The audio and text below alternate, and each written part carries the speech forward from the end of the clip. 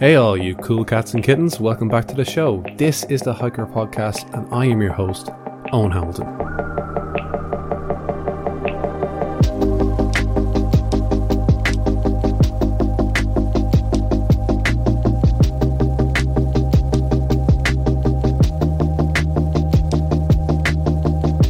This week on the show we'll be chatting with yet another FKT holder. That's fastest known time. You might remember me speaking with Easy Dexter earlier in the season, who nabbed the Coast to Coast Trail FKT in 2021. Well, my guest today is Ryan Constantine Bunting, who not only recorded the FKT on the North Country Trail, but also, as far as we know, is the first person to hike all 11 national scenic trails in the US. I'm surrounding myself with champions. Surely some of this glory is going to rub off of me at some point. Ryan and his partner has had an incredible few years of hiking. He has covered more miles in the last year than most hikers will do in a lifetime. In a moment, we'll jump over to our chat to hear how he did it and pick his brain on getting mentally and physically prepared for such an incredible challenge. But first, an update from our sponsor. Us. I mean Hiker. If you're a first-time listener, then you might not know about the app that we've developed called Hiker. Hiker is a mobile app and it's a website that enables hikers all over the world to find trails, plan adventures and navigate confidently in the outdoors. We're just about to launch the latest version of the app, which will be the world's most comprehensive application for hikers. You heard it here. If you want to be one of the first to try this out, head over to hiker.app/beta. And as always, there's a nice discount for all podcast listeners to access our premium features. Just use the code podcast at checkout. This is probably the first time I've actually been happy with sound in a podcast. Being a podcast host / producer / researcher / CMO means I don't get time to focus on sound all that much. But from now on, fingers crossed, it should get better. Okay, let's go. Enjoy my interview with Ryan Bunting. Trail name, Constantine. Okay, so Ryan, nice to meet you. Yeah, nice to meet you, Ian. It's Owen, by the way. Sorry, I should have said that before. Sorry, yes. Nah, no I was worries. wondering how to pronounce the name. That's it. It's okay. It's funny, like, actually, ever since I've been kind of doing more of these, where I'm speaking to more Americans, Canadians, like anyone who's not Irish, I'm like, my name's Owen. Like, I never really actually kind of realized my name was actually Irish until I started speaking more to like international hikers around the world. So it's kind of funny. I also butcher any name possible. So it's not just your name, it's any name possible. I somehow find a way to mispronounce it. So oh man, you would have the worst time in Ireland then, because like even I have a hard time trying to pronounce half the names that we have. Like there's like I can send you a list of names, and I'd actually love to hear you try and say them. I would do it. I would definitely do it. Actually, funny enough, it's a running joke with my partner and I. Like when we're having a tough day on trail, sometimes I try to slip into an Irish accent because it's terrible, and I try to pronounce things in it, and it's just after about 5 or 10 minutes, she wants to push me off a cliff. It's really bad. It's like super bad. Well, I'm sure my American accent is just as bad. But Ryan, like, thank you so much for coming on the show. I was delighted to read your email, and I was actually blown away by the information that was within it. Like your 2021 has been a stellar year of hiking. Do you want to give the audience a bit of like the highlights? Ooh, yeah. It was kind of a nuts year. So 2021, I started hiking February 1st on the Florida Trail, northbound with a buddy that I met back in 2019. And we ran that out. I think we did it in like 41 days. And I knew this year I'd have to do speed to compact all these trails into it. So after that, I had like 2 days of travel, got to the Potomac Heritage Trail, ran that out. I think I was averaging like 35s on there, and then went to the New England Trail, ran that out after 2 days of travel again. And then my partner was coming into the States for us to do the North Country Trail, but since she was coming from Canada, we had to quarantine in. funny enough, it actually worked in my favor because my body was breaking down at that point from how fast I was pushing these trail systems. Like near the end of the New England Trail, there was one day that I was trying to do, I think it was like 48 miles or something, and it felt like my muscles were just like ripping off my body. Whoa. So I needed the quarantine as much as she did. So she flew to the States, we quarantined, and then May 1st we started a big one, the North Country Trail. Wow. Okay. And the North Country Trail, remind me, I can't remember the actual length. That's a funny question too. So the NCT advertises as 4,700 miles. We tracked it with a GPS tracker. It is 4,833.4. Somehow they just kept finding miles out there. So it's such a big trail that every single year, like any big trail system, it's going to change, but Yeah. the changes are going to be more drastic. Drastic. So Yeah. Because it's still a relatively new trail, and it's not, I suppose, as well, obviously well established as the PCT or the Appalachian Trail or any of the other big trails in the US. So it's, but that's a long distance. That's further than any of the other big three. yeah, so it's 2,200 miles further from the longer than the PCT, 2,600. So it's a PCT length on top of an AT length. And then from the CDT, it's 1,800 miles. So like when we started it, we both have done those other major trails. So that's kind of what our mentality was. So it was like we would hit these check marks of like, okay, if we got 2,000 miles in, we're starting the PCT hike. Like we're just Yeah. fresh on trail. So it was a weird mentality trying to figure that check marks out because we'd never done anything of that length. So what got you to that point? Like this has been like in any hiker, like for any hiker, what you did this year would almost be a lifetime of achievements in terms of hiking. But you didn't start here. Like what got you to this point? What got me to this point this year, or kind of like in Well, general? in general. So how did you go from? How did you come to hike this many miles this year? You know, what got you into hiking? Okay. So Sorry, it's in a funny way of 16, asking that question, but that's what I meant. yeah. So in 16 was my first hike on the Appalachian Trail, and kind of what got me into that was I was a big ice hockey player when I was younger, Oh, and I was injured when I was about 17 or 18, and that kind of completely took me off of that trajectory.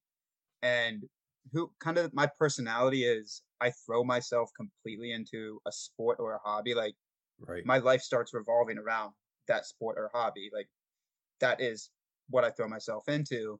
So went to college, did all that fun stuff, and then started working. And throughout those years, it was kind of like I was disconnected from a piece of myself because even though I was having a good time and still enjoying myself, I didn't have that passion that consumed me fully. Like I was just kind of quote unquote going through the motions. So the AT, I started the Appalachian Trail, and I thought that was just going to be kind of a adventure type hike. And by the time, funny enough, when I reached Katahdin, I swore off hiking as well. I was like, I'm never doing another hike. My knees were broken, like it broke me down. And then within a week or two, getting off of that trail, I started planning the PCT. So that's kind of the impetus that got me into hiking. But what got me to the NCT is kind of at the progression. If you look at from 2016 into 21, each year I've gone harder and faster on these trails, Hmm. because it started becoming a certain point of it became a sport for me. It became an adventure, but also a sport to test the body and the mind harder and harder and harder. And I think I reached that upper threshold this year. And my mind and body, they're not super happy with me right now. My body's not happy with me. My mind found some good stuff on the NCT, actually.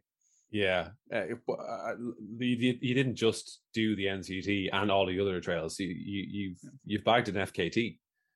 Yeah, yeah. So funny enough, I think I set an FKT on the Ice Age Trail back in 2019. It's been broken by now. Then I think I did one on the Potomac Heritage as well as the New England, but I never registered for those because that really wasn't my jam. That really wasn't what I was going for out there. But then as the NCT came up, I was like, it would be super awesome, wonderfully ironic if I could have a speed record that took 5 to 6 months. So that's why I registered for that. And funny enough, with the pace we went, like it's still a very strong FKT. Like we were pushing really hard on that trail. Well, you had a lot of warming up, but even still, like to complete a time like that must take. Well, you had your training hikes, I suppose you could call them, for earlier in Yeah. the year, but that must take some serious physical and mental resilience. Yeah. We were doing every full day of hiking after the break-in first month on trail in New York. We were doing usually anywhere from 30s to 35 miles a day, sprinkled in with higher 30s. And then we would probably hit that 25 to 30 window on coming out of towns. But I think I have a spreadsheet, and I think 89 to 90 of our days were about 35-mile days out of the 180. And then the other 70 were like in that 25 to 30 range. And then you had the sprinkled rest days in there, the Nero days, that type of stuff. But we were pushing aggressively. I suppose putting that into context for myself, like I would consider myself a pretty, avid hiker. I'd hike quite often. And I think I've only ever done maybe 3 or 4 35-mile days, or 30 plus days anyway. And it takes a toll. And for you to Yes. do that like day in, day out, that's a lot of work. Yeah, it's when you stack them up against each other that it starts hurting. You kind of have to look for that light at the end of the tunnel for, as being a hiker, you know this. It's like you look at the next resupply. You don't focus on 2,000 miles down the trail because that would just make you Sure. go wonky. Yeah. Um, so you focus on like, okay, I'm gonna get a shower, I'm gonna get good food in this next town. I just got to get there, and that Mm.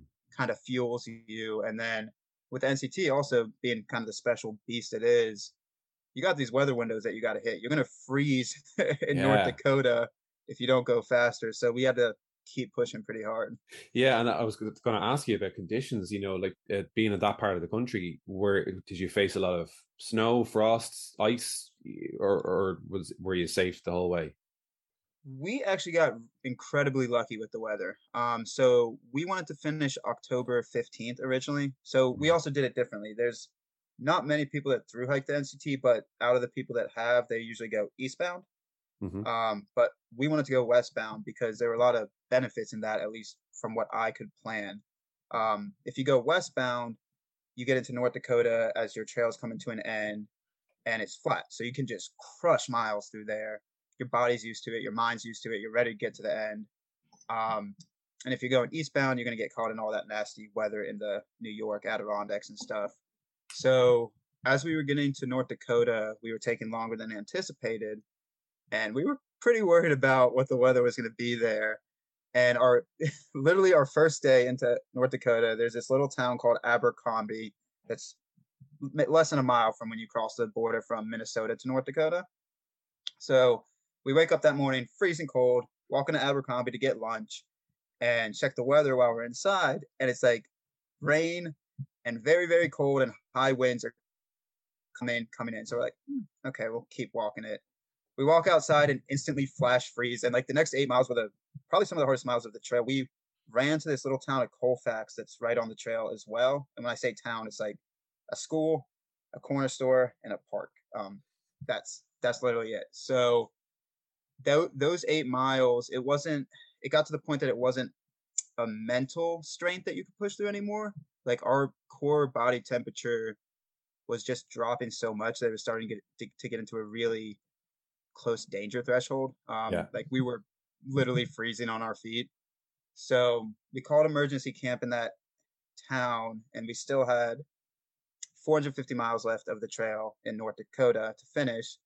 And that point made us question not how we would finish the trail. Wait, I'm sorry.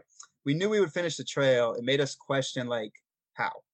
Yeah. It wasn't if we would finish the trail. It just made us question like how we would get through if the conditions were like that. But then we got super lucky. It was just super cold in North Dakota. It wasn't. You had some flurries in there. You had some 20-degree days, 20 degrees Fahrenheit. Um, you had some cold, but it could have been a lot worse. Yeah. I'd say it's a huge test physically, mentally, but also a huge test on a relationship as well, I would imagine. Yeah. Ohio did not do me any good.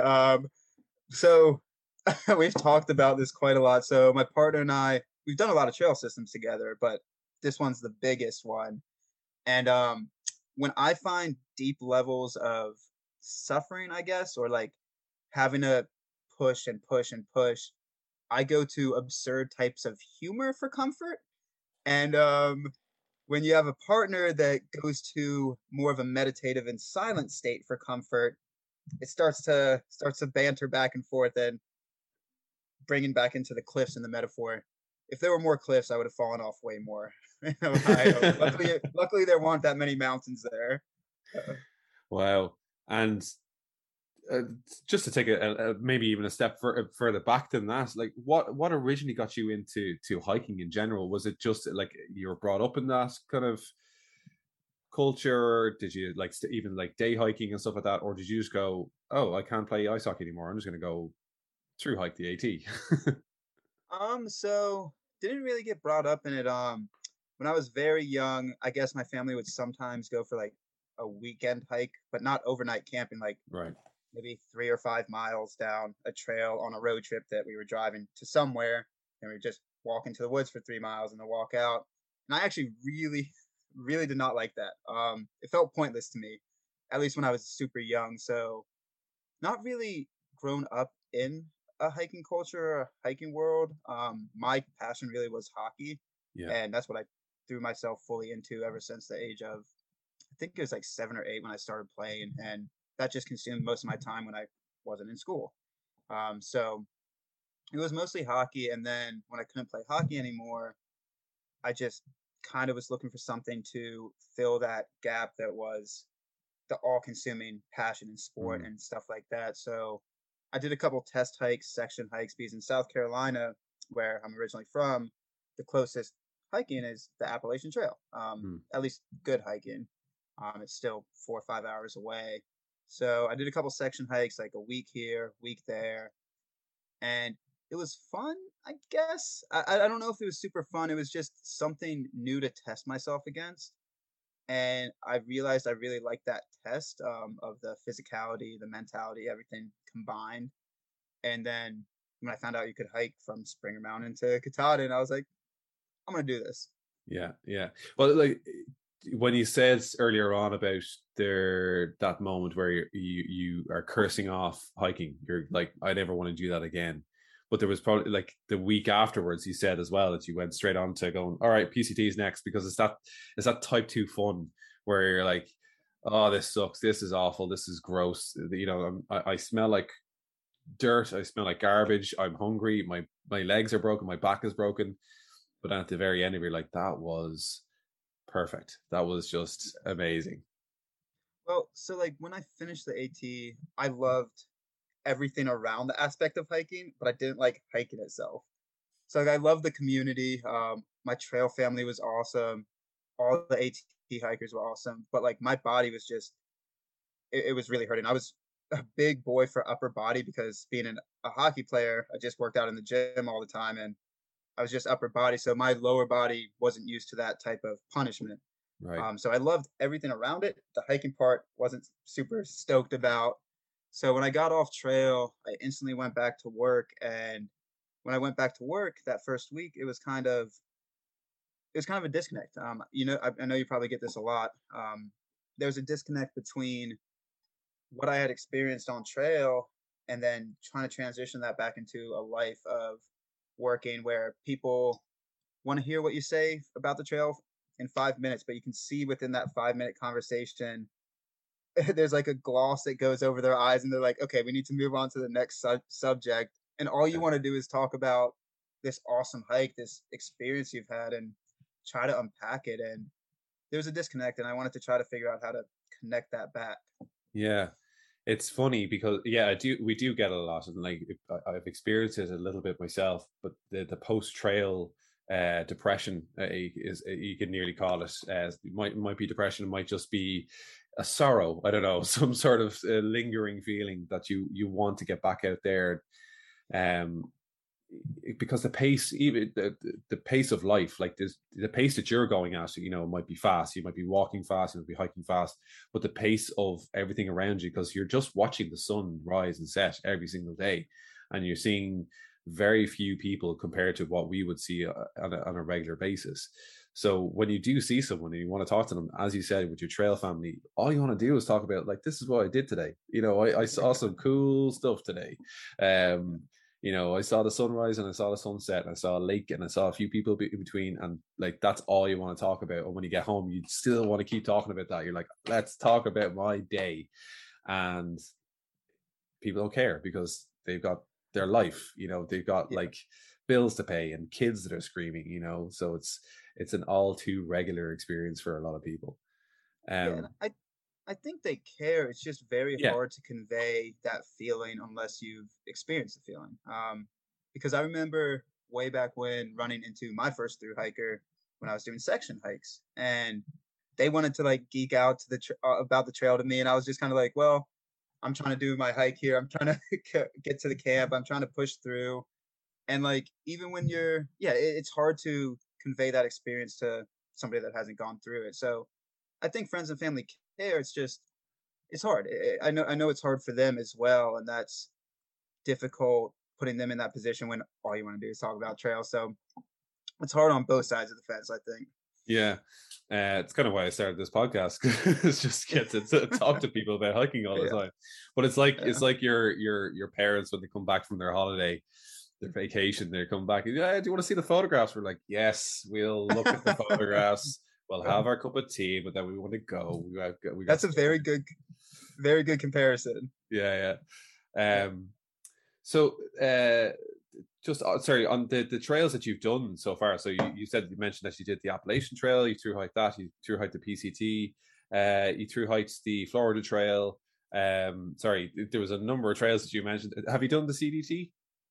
Yeah, so the accumulation of finishing the North Country Trail this year, I have now through hiked all 11 national scenic trails. Yes. So that was kind of the goal that was found, I guess, along the way.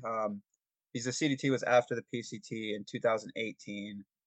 And after that, it was kind of like, I wanted to keep hiking and I didn't know. I really, honestly, you stay laser focused on these trail systems that you don't really look for other stuff out there. So I was like, when I finished the CDT or was getting close, I was like, what other trails are there? And then National Scenic Trails popped up and I'm like, okay, let's do it. And of those 11, how many of them did you complete this year? Completed 4 this year. I wanted to space those out last year, but of course 2020 happened and the world kind of, it's everywhere. And then 2019 I did 3 of them. Wait, 3, 4, 7. I did 1 in 2020, 8, 9, 10, 11. Yeah. So 2016 AT, 17 PCT, 2018 CDT, 2019 PNT, IAT, AZT, 2020 Natchez, and then this year has been insanity. I'm sorry to get you doing maths again, but you mentioned in the email how many accumulative miles have you walked this year? This year, it's somewhere north of 6,600. I would have to break it down even more because the New England Trail is like 30 miles longer than advertised because you have to road walk around this river when it's flooded. So there's different mileages I got to add in there, but over 6,600. That is crazy. As I said earlier on, that's what any normal hiker would accumulate in an entire year, or sorry, an entire lifetime of hiking, and you did it in 1 year. So hats off. Thank you, I guess. So, and I hate well, I don't hate doing it. I most people hate when I ask this is pick a favorite. What was your favorite? Yeah, it is a hard one, huh? Each one was different, but from a gut feeling, I'm gonna go PNT or CDT. The Pacific Northwest Trail was where I met my partner, who we hiked together still, and it was also just an awesome trail. It condenses the CDT. So like what we compared it to was like it's a PCT and a CDT. Like if they had a baby, like if they had a love child, the PNT is that. It has the epic views of the PCT and the CDT combined, but then also you do these incredible climbs and you're just climbing all day or dropping all day. There's not a lot of in between. You're doing some really cool stuff on the PNT. Okay, awesome. Because it's funny. I haven't really spoken to many people on the podcast about doing the Pacific Northwest Trail at all. Um, so maybe I should go and do my research on that and maybe ask you some more specific questions on it. But how what's the distance on that one? It's only 1,200 miles, but in those 1,200 miles, you gain the same elevation gain that you do, I think, on the entire Pacific Crest Trail. So Wow. it compacts, yeah, it compacts like a 2,600 mile trail of elevation into 1,200. So that's when I'm saying like it's really cool because since you're going from you can go east to west or west to east, but we went westbound. So since you're cutting across the country, you don't really hop on top of these ridge lines and then follow the ridge line north or south.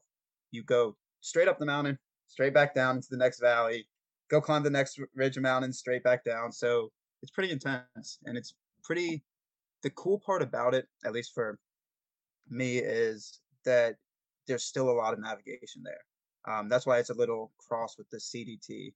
So like there's these alternates you can take that there's no trail.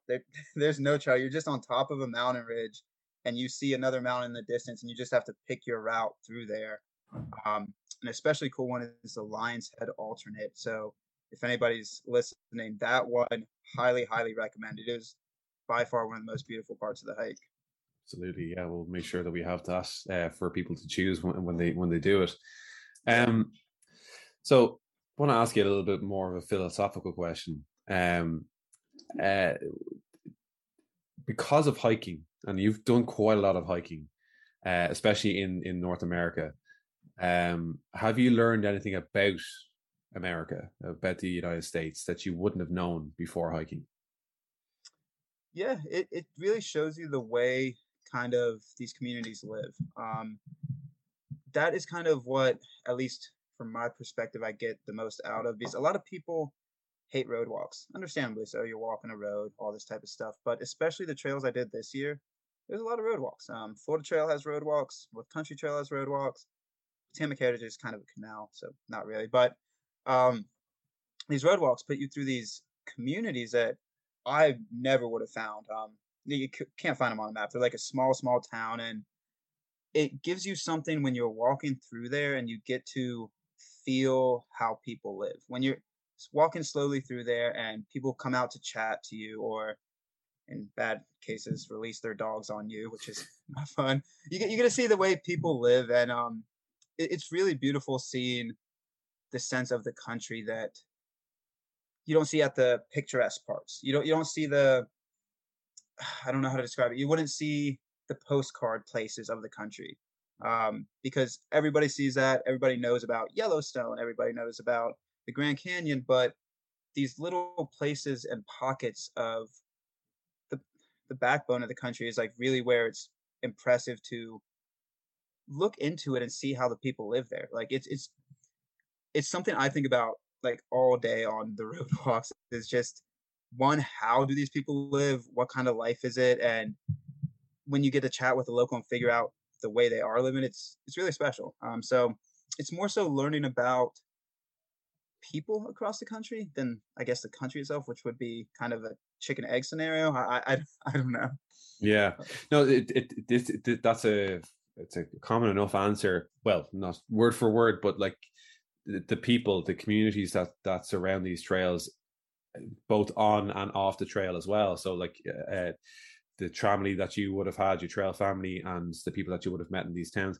It's the same anywhere you go, and I think that's I suppose, the language of hiking that we all kind of understand. I, like people, even people that don't hike, can kind of almost understand it as well. They see a backpack, they see trekking poles, they see someone that like looks like they've been hiking through the mountains for a few days and will kind of automatically understand, okay, this person is doing something. They're not just kind of wandering around, they're doing something right now, and it's kind of special. It's almost magnetic. Yeah, Like the amount of times that I've been out on a day hike or something like that, and like two hikers or long distance walkers. In fact, it only just happened on the weekend. I was out for a trail run, and two guys were walking the Wicklow Way, which is kind of one of our national scenic trails that we have here in Ireland. Yeah. And automatically I was like, I want to talk to you. I want to know what you've done. I want to Yeah. know where you've gone. Yeah. I probably did have that kind of like, okay, next topic, because you're doing that and I'm not doing that right now. But I automatically had that kind of draw to these people that were doing something, and I think that's universal.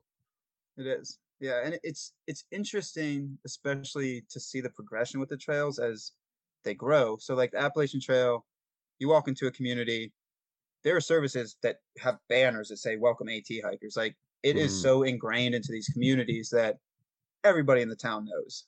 But as you start to progress and get into these, at least what I call them, lesser known trails that we've been doing for the past 2 or 3 years, it it's not really the same. So when you're going into these towns, like to get to that point of community with the other people, you have to kind of break through an initial ice barrier, kind of. So a lot of these towns, kind of on the North Country Trail, most specifically Ohio, Michigan was pretty good, and some places in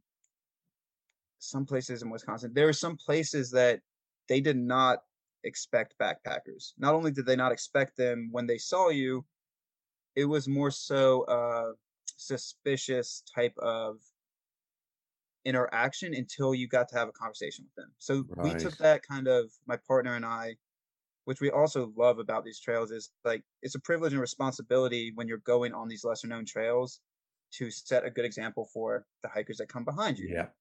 So once you have a conversation, you can see that ice melt, and that's what I love. That's what I really love with these trail systems is you can see the local opening up, realizing you're not a suspicious character just roaming through their town, that you're out there for a goal, you're out there for a reason.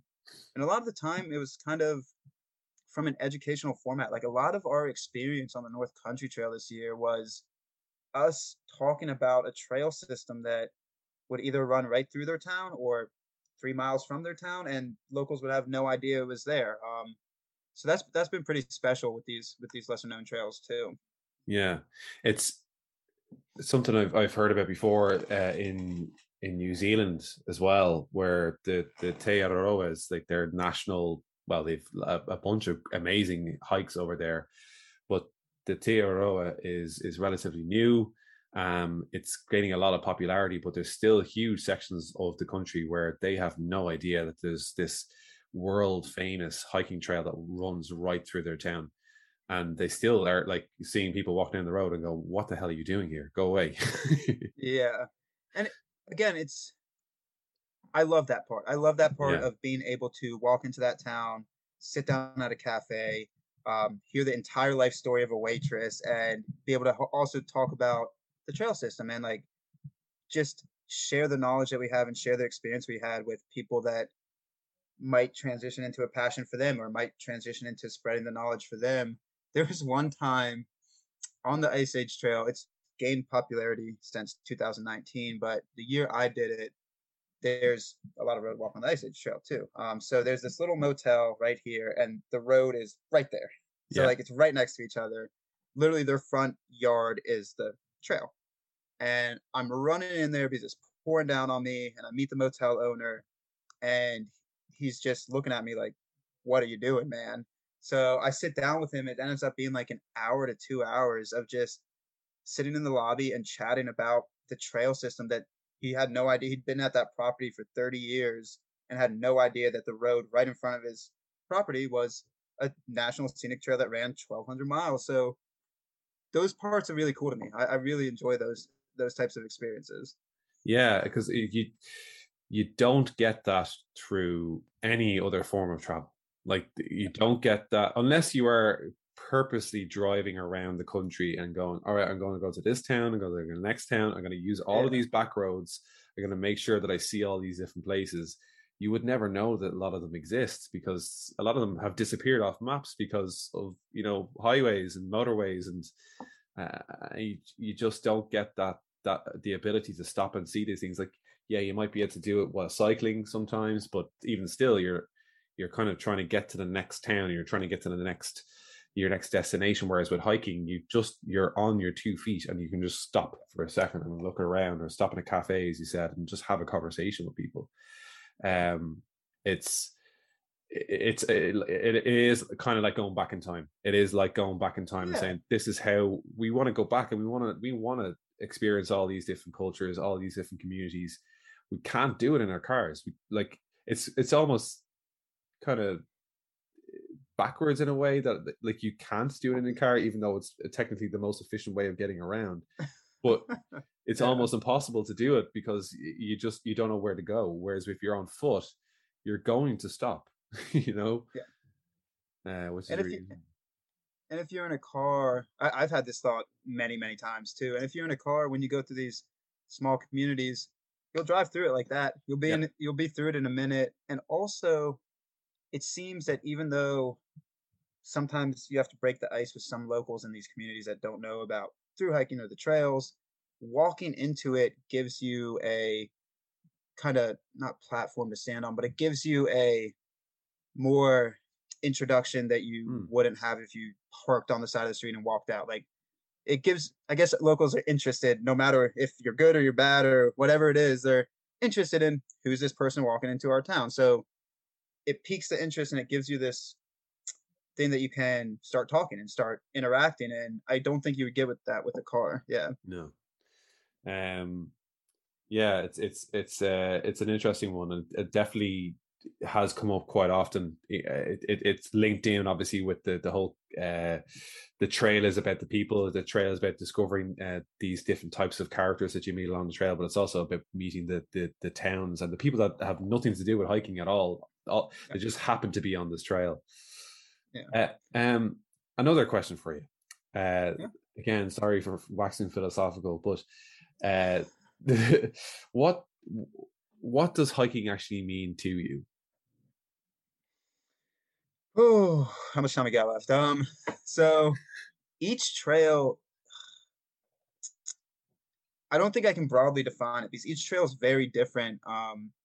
It's very different for where you are at in life and what you're going out there for. So, like the AT, I was just going out there for an adventure. The PCT, I wanted to start testing my body and my mind more and get more ingrained in this community.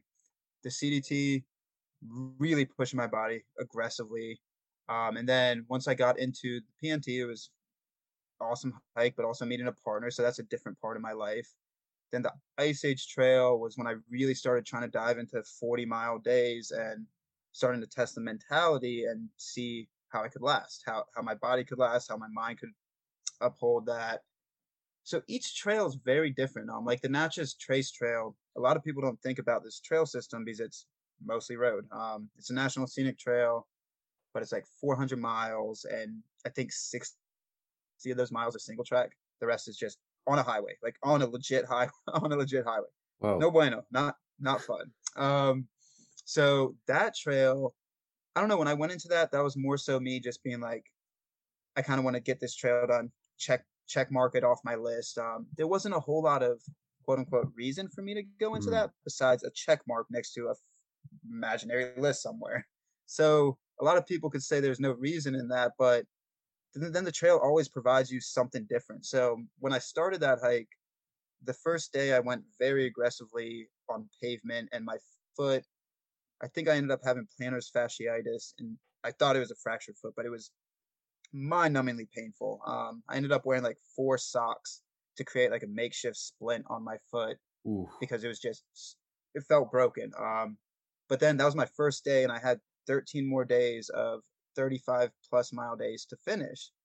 So every day, every step for a while, like it was killing my mind. Like it was absolutely killing my mind. The pain was excruciating, and I had never foreseen this. So it let me reach something inside of myself that I didn't anticipate. A lot of ultra runners and stuff talk about, I think you've probably heard the pain, they call it the pain cave. Yeah. So I just named it the pain well. And I never thought I would get there. I never thought I would reach a point that I would be digging into something called the pain well or the pain cave. In hiking, I didn't think hiking would push me to that point, Mm. but a simple trail did. And it gave me a lot in realizing how hard my mentality could be and how hard my mentality could be, but at the same time being loose and flowing with it. So each trail's very, very different. It's hard to it's so hard to define. Yeah, no, it is extremely hard to define because I ask this question pretty much in every single interview that I do, and everybody has trouble answering the question. But I suppose it's one of the, and I don't want to answer for you, but it's one of the kind of common things that it comes up is that it is experiencing something new every time you go out, and kind of gathering that from what you're saying, that every trail is different. Every trail is going to give you a different experience. Every trail is going to show you something different about the world, but mainly it's going to give you something different about yourself. Yeah, yeah. It's kind of going into something. You might look at a trail system loosely and be like, okay, I know I'm going to do X amount of miles. I know I'm going to see kind of vaguely what I'm going to see. But even knowing that generic sense, going out for the hike, you never know what each day is going to bring. It's just bring visual wise as well as internally wise. Like there's always going to be something. It's not always epiphanies. Like you're not always having an epiphany day after day after day, but there's always going to be something that might even be small that you learn about yourself in that week, in that month, whatever it may be. So yeah, it's you always find something. And is there anything that you've brought from the trail into your kind of everyday life, apart from a partner? Um, I think I've brought the entirety of what I've learned on these trails into my life. There's more of a calmness, more of a, I guess I'm not necessarily, I'm a stubborn person, but not necessarily a calm person. I like go, go, go, but it's let me find more peace in the go, go, go. So like I'll still be go, go, go, but I don't feel as hot with it, if that makes sense. Like I can Yeah. just lead into it and let it take me where it takes me. Kind of accept that the path is like trail. It's going to sound super cliche, but the path is there. You just kind of got to walk down it, even if that's not a single track trail. Life is kind of the same in the respect of you just keep walking and you're going to end up somewhere. So where are you going to end up next? What's the next trail on the list, on the imaginary list? Oh, yeah. So actually this year we're kind of going to do a little something fun. Since we've now completed this goal, I think starting when hiking season, like March or April, I think we want to do a big road trip out west in the Southwest specifically, and then kind of follow the hiker bubble up and just do trail magic. Give back to the Nice. community that has literally given us so much for 6+ years and kind of hit the cool spots along the way. Set up a camp spot for a week in some BLM land and just let hikers come through and experience like the new generation of hikers, or probably some people on the trail, the old generation of hikers, just experience more through hikers because that's what we kind of fantasized about on the NCT, because the NCT was just my partner and I. There's not a lot of whole through hiking culture around there, Mm. and we really missed that. And that's kind of what got us through some of the hard parts, was fantasizing about being able to like experience the joy together with other hikers again, and like give back to through hikers and just have the through hiker chats. Like it, so we're so super stoked for that. And funny enough, you mentioned the Te Aurora. If possible, if New Zealand opens up, hopefully next year we might try to bag that. Awesome. Well, Yeah. that's been on my list for quite some time, and I'm looking at the borders. I'm waiting for that to open up. I don't know if I'll be able to Yeah. go over and do it next year, but I'm certainly going to try and make it over there at least and do a little section of it and see what New Zealand has to offer. I've never been, so Yeah, I'm it'd be very awesome. curious how they're gonna manage that. Because from at least some of the hikers we know, a lot of people have been delaying their hikes to get to New Mm. Zealand because of everything going on. So I'm very curious to know how the Te Aurora Association will kind of manage what's going on there. Yeah. I don't know. Like as far as I'm aware, they don't have a permit system at the moment. I know Okay. they have the system that works over there is with their huts. Yeah. That's what you kind of need to have permits for. And there's obviously quite a lot of those huts that end up on the Te Aroa. but you can obviously camp in certain areas along the way anyway. So, and there's hostels and there's things like that, so you can get around it. But yeah, those huts are going to be full for the next couple of years. Yeah, a lot of people. I mean, it sounds like a beautiful trail from what I've heard about it. Mm. I'm really stoked to check it out if I can next year. But if not, we'll find something else in the U.S. There's always more trail systems out there. Yeah. Anywhere else in the world that you got your eyes on? Yeah, there are a couple places I want to explore in Japan. There's a couple Vietnamese trails that, if possible, I would want to go down. There's again, there's a growing list. Yeah. Not the overseas trails are actually not an imaginary list. I've actually written those ones down.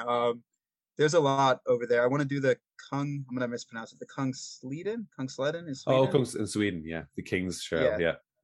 that just looks like something fun. Not necessarily super hard, but something fun. I do want to experience overseas hiking. My partner and I have talked about that now that we've focused so heavily on the U.S. and doing the 11 national scenic trails. But the US still has so much. Like So there's so many much. trails outside of that NST network, but we really want to try to focus on experiencing some culture overseas and experiencing those trails overseas. Because it's going to be different. Like every trail is different. Every trail, especially overseas, is going to be different and something new we can experience. Absolutely. Well, it's funny that you mentioned Vietnamese because I never really considered Vietnamese trails until only recently. I was speaking to a guy who's just, I think he's just turned the corner. He's doing a complete lap of Great Britain, Oh, like using coastal paths, but then now he's in Scotland where there's no coastal paths, and he's like fully navigating on his own. oh Um, man. it sounds wild, but he mentioned Vietnamese. He's hiked a couple of Vietnamese trails, and he said some of them were some of the most spectacular trails he's ever done. So Wow. we're definitely going to have to look and getting some of them onto the app. There's that one route in Scotland. Is it the Highland Way? There's the West It goes Highland Way. It's one of like the hard it from what I've read about it, it's like an extremely rugged route up to a That lighthouse or Oh well, there's the Cape Wrath Trail, which is Cape Wrath infamous. Trail. Yeah, Yes. it's the Cape Wrath Trail, which doesn't take in the entire Cape Wrath, but it takes in a part of it. But uh, it's notoriously difficult. It's very very tricky. There's an ultra run that happens there every year that I'm a bit of a runner myself, and I've always had my eye on it. But like, it's not even an ultra run you can do in a day. Like, it's something that you have to do over the course of like 3 or 4 days, just because Mm. it's so insane and the terrain is crazy. So, like, if you're looking for a challenge, I'd invite you to go to Scotland and try out the Cape Wrath Trail. I won't run it. I'll walk it Oh slowly. no, walk it. Sometimes. Yeah, walk Yeah. it. Yeah. I'm not a runner. I've tried that on trail, trying to outrun storms, and within like a mile, I'm just like, I quit. No Yeah. way. I'm gonna just walk. I can't run. Yeah, well, if you're going to Scotland, bring rain gear, a lot of rain gear. Oh, Yeah, all I it's live is in the beautiful though. It's beautiful though. yeah. It is absolutely spectacular. But we're just across a very small sliver of water, so we know it's the exact same over here. I've been in a perpetual winter for like 2 years, man. I need a break from the rain, maybe. That's why Every single that's why you're going to the set. That's why you're going into the set. You're just going to drive up, just stay around Southern California, get the PCT hikers that are down there, do some trail magic, get your tan, yeah. and you'll be good for the I, next trail. I'm a Southern boy at heart, and the amount of rain and cold I've experienced in these past 2 years has been too much. It's been too much. It's broken me down a little bit. I never really talk about gear on this, but one thing I do want to ask you is about your boots or your trail shoes or whatever you were using to hike in. How many times did you change them out this year? Only four, but my partner and I aggressive. Oh, I'm sorry, four on the NCT, one on the Florida Trail, and then one more. So I had six pairs. Okay. So about 1,050 miles per pair. Sometimes less, sometimes more. It just averaged out that way. So, but my partner and I also aggressively push the shoe too much. By the time we switch out, like it is more air than more fabric at a certain point. And funny enough, I got these shoes on sale somewhere in Ohio, it was either me or my partner that picked them out, and they were a size too small. And I tried walking in them for 100 miles, and it was like little torture chambers upon my feet that every step just made me want to cry. And I, at some point, I was just like fantasizing about just taking a knife and just cutting them open because it would be better at that point. So technically seven. I guess I threw out that pair because it broke me spiritually and mentally and physically. It broke me in so many ways. Oh, like I can't imagine the pain as well, even just breaking in new shoes. Like, because you like, whenever I buy a new pair of trail runners or trail shoes or boots or whatever, I will walk them around my house, my back garden, like a local park, just to kind of wear them in. But I only walk for like 30 minutes or something like that every time, just to give them a bit of a warming up. You're going straight out, you're climbing mountains, you're like on trail, breaking these things in, and your feet must be. I think I'll stop it there. Well, well, what was worse is we weren't climbing mountains, at least when I got these too small of shoes. We were road walking. We were in Ohio Oh road yeah, that's even walking. worse. Yeah, So that was just same footfall, no using no different muscles. Like that was brutal. But if you switch out shoes that and like so we used Lone Peaks, which we kind of ultimately want to get away from, but we didn't want to test that with this hiking year because yeah. didn't want to throw our feet through more than they were already going to go through this year. But if you switch from the same shoe to the same shoe, usually your feet are so like I don't know bricks of callus at that point that Okay, yeah, yeah. don't really notice a big difference. It's when you switch to a different shoe that you've been walking so long that then eventually you're like, oh, I kind of have to learn these little micro movements that are different in this shoe. Um, Usually, if you switch shoes, you're usually good though. Right. Okay. Yeah. I have only switched shoes a handful of times in my life, and I know that the experience of doing that has not been pleasant. So maybe I'll just stick to the same brand of shoe every single time. I'll just avoid that pain. Yeah, and it's you might have again, you might have a little bit of pain. It's going to be hard when a shoe's getting broken in anyway, but it seems way less than if you try to switch brands. Yeah.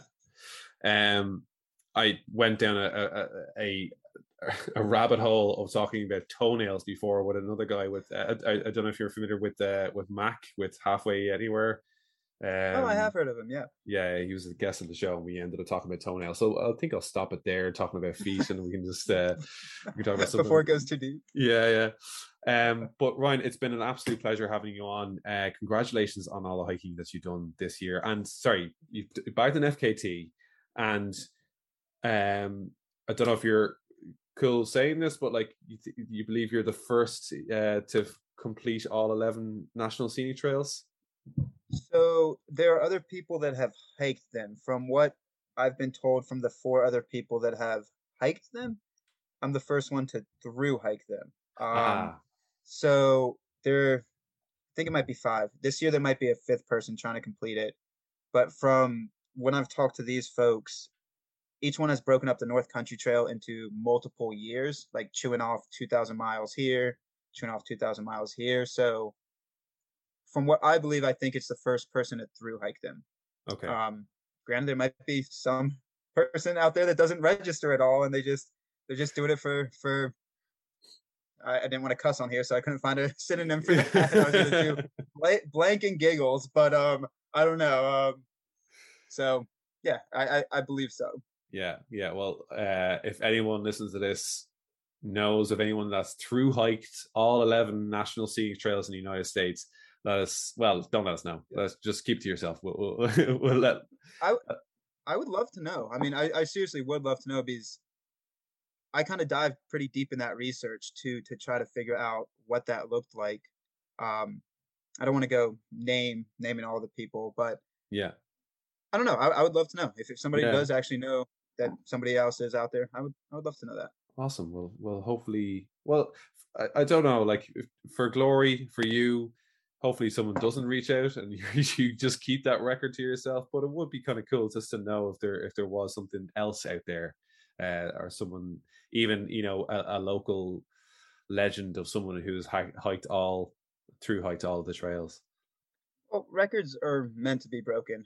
None of the records that we ever set are meant to stand. Like the Mm. NCT one, again, one of the reasons we registered for the FKT was funny and ironic because it's so long.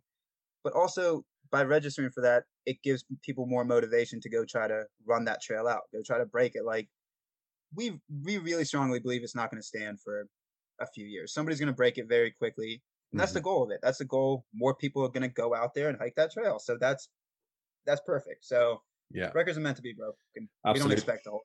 And it's funny you say that because there's a local national trail that we have here that the speed record was put on it. Now it was a trail run speed record of I think it was like it's not a long trail. It's like a 25-mile trail. It's 26 miles. It's a marathon. 26-mile trail. And someone put a speed record on it for I think 5 hours possibly. Because it's quite a lot of elevation. So as soon as I saw that, I was like, I want to go and beat that. So like as soon as the record's been put down, the first one's been put down, it's just like, right, I want to beat. I think I can beat that. I think I can beat that, and it just becomes an obsession for a lot of people. So I'm sure you've put that stamp down now on the NCT, and people are like, I think I can beat that. Yeah, it gives you motivation, and it even lets you find something that you might not have been aware about. Like it's Yeah. like, oh, if I plan correctly, if I do this, I can go beat. Yeah, you become obsessed with it, and it spreads the love, spreads the awareness. It's good. It's good. I think you're the second FKT setter I've had on this season of the podcast. So I'm surrounding myself in champions in record breakers. I spoke to a guy called Dexter from the UK who set the FKT on the Coast to Coast Trail, which goes from one side of the UK to the other. So yeah, this is I'm the podcast is coming along. We're talking to champions now. But you're also, I don't mean to burst your bubble, but you're also talking to an FKT holder over here that took 6 months. It's not an FKT of epic proportions. It's just walking all day and like sending pings up to a satellite somewhere. Don't mean to burst the bubble there. Hey, an FKT is an FKT, okay? Like unless someone can do the NCT in a day, like it's still impressive. It's still impressive. Well, Ryan, it's been an absolute pleasure having you on. I'm sure we could talk all day. This is why I do this. I love getting to talk to hikers, hearing your stories. You've done so much hiking. I'm sure we could talk for days, and we will keep in touch. It'd be an absolute pleasure to keep in touch. Is there anywhere people can find you? Are you on social media? Do you have anywhere people can find out more about you? I'm kind of all over the place. So the most general one is if you just type in 11 Skies, 11 Skies. SKYS, that should bring you to kind of my stuff, my partner's stuff. That's the most easiest one. It branches off from there. Awesome. Well, I'll put that in the show notes. But Ryan, until we talk next time, happy trails. Thank you, man. Thank you for having me. Happy trails. Go crush that marathon.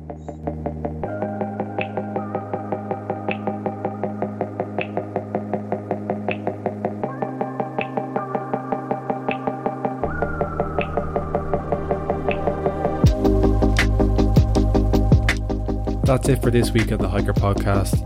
I hope you enjoyed listening to this interview as much as I did making it. Please continue to like and share the show to all your hiking buddies. We appreciate all the help we can get. Until next time, happy trails.